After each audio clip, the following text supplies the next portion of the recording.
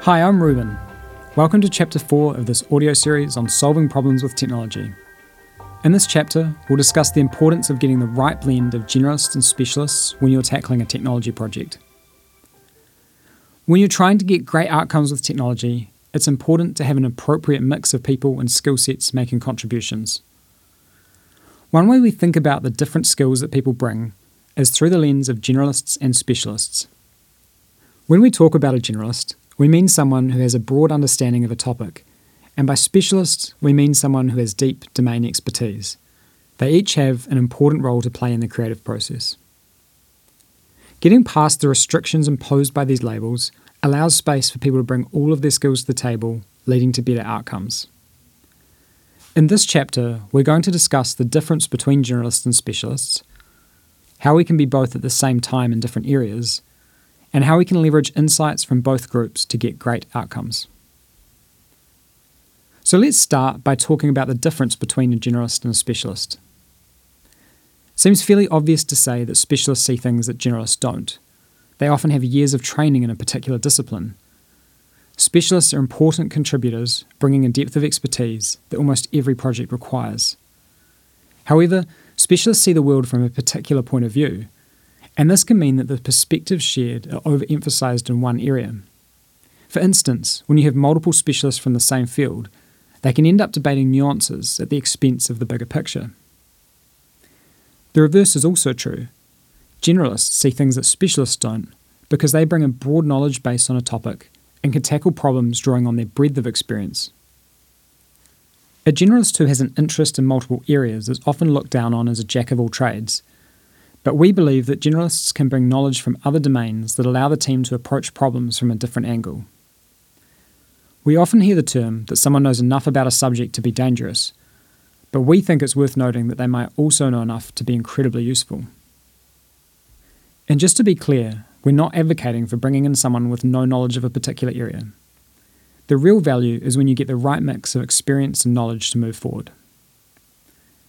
When you have both generalists and specialists in a team, and each acknowledges and accepts the other's role in the work, together they can contribute more than they would working alone. By way of example, if every player in a soccer team was always trying to score a goal, the team wouldn't win many games. The best teams know their positions and play their roles well. While they each bring different strengths, by relying on each other they can achieve more than they could alone. It's also important to realise that the same person can contribute as both a specialist or a generalist at different times. It can be dangerous to consistently think of yourself as either one or the other. None of us know everything there is to know about every subject, so if you're a specialist in one area, then inevitably you'll be a generalist in others. As a generalist, you may have had a life experience that gives you valuable knowledge. You may not be highly trained in the area being debated, but you can offer a genuine perspective from a different angle. By definition, a specialist in a particular subject can't use a product or service in the same way as a consumer. This is especially true when you're creating products or services for other people. You often have so much specialist knowledge about a product that you'll have blind spots in the way it's going to be used. That's why we ask for feedback from typical consumers when we're making products. While our customers may be generalists when it comes to how we've created the product, they are specialists in what it's like to be an end user. Now let's talk about how both these roles can contribute to getting great outcomes. When you're a specialist in a particular subject, it's important to recognise when to listen and act on ideas from a generalist. It's also important to provide the most appropriate input at the most appropriate moment. And just because you're an expert doesn't mean you should dominate the conversation. You need to keep the overall goal or intention front of mind at all times. For example, for a jazz band, the main goal is to create music that the audience enjoys. Everyone plays a role in making this happen.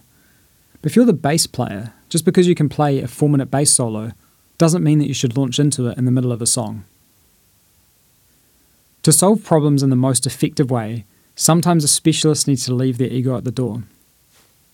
Likewise, when you're a generalist, you need to be careful not to wade too far into someone's specialist area, but at the same time have the courage to contribute a point that is useful, even in a room full of specialists.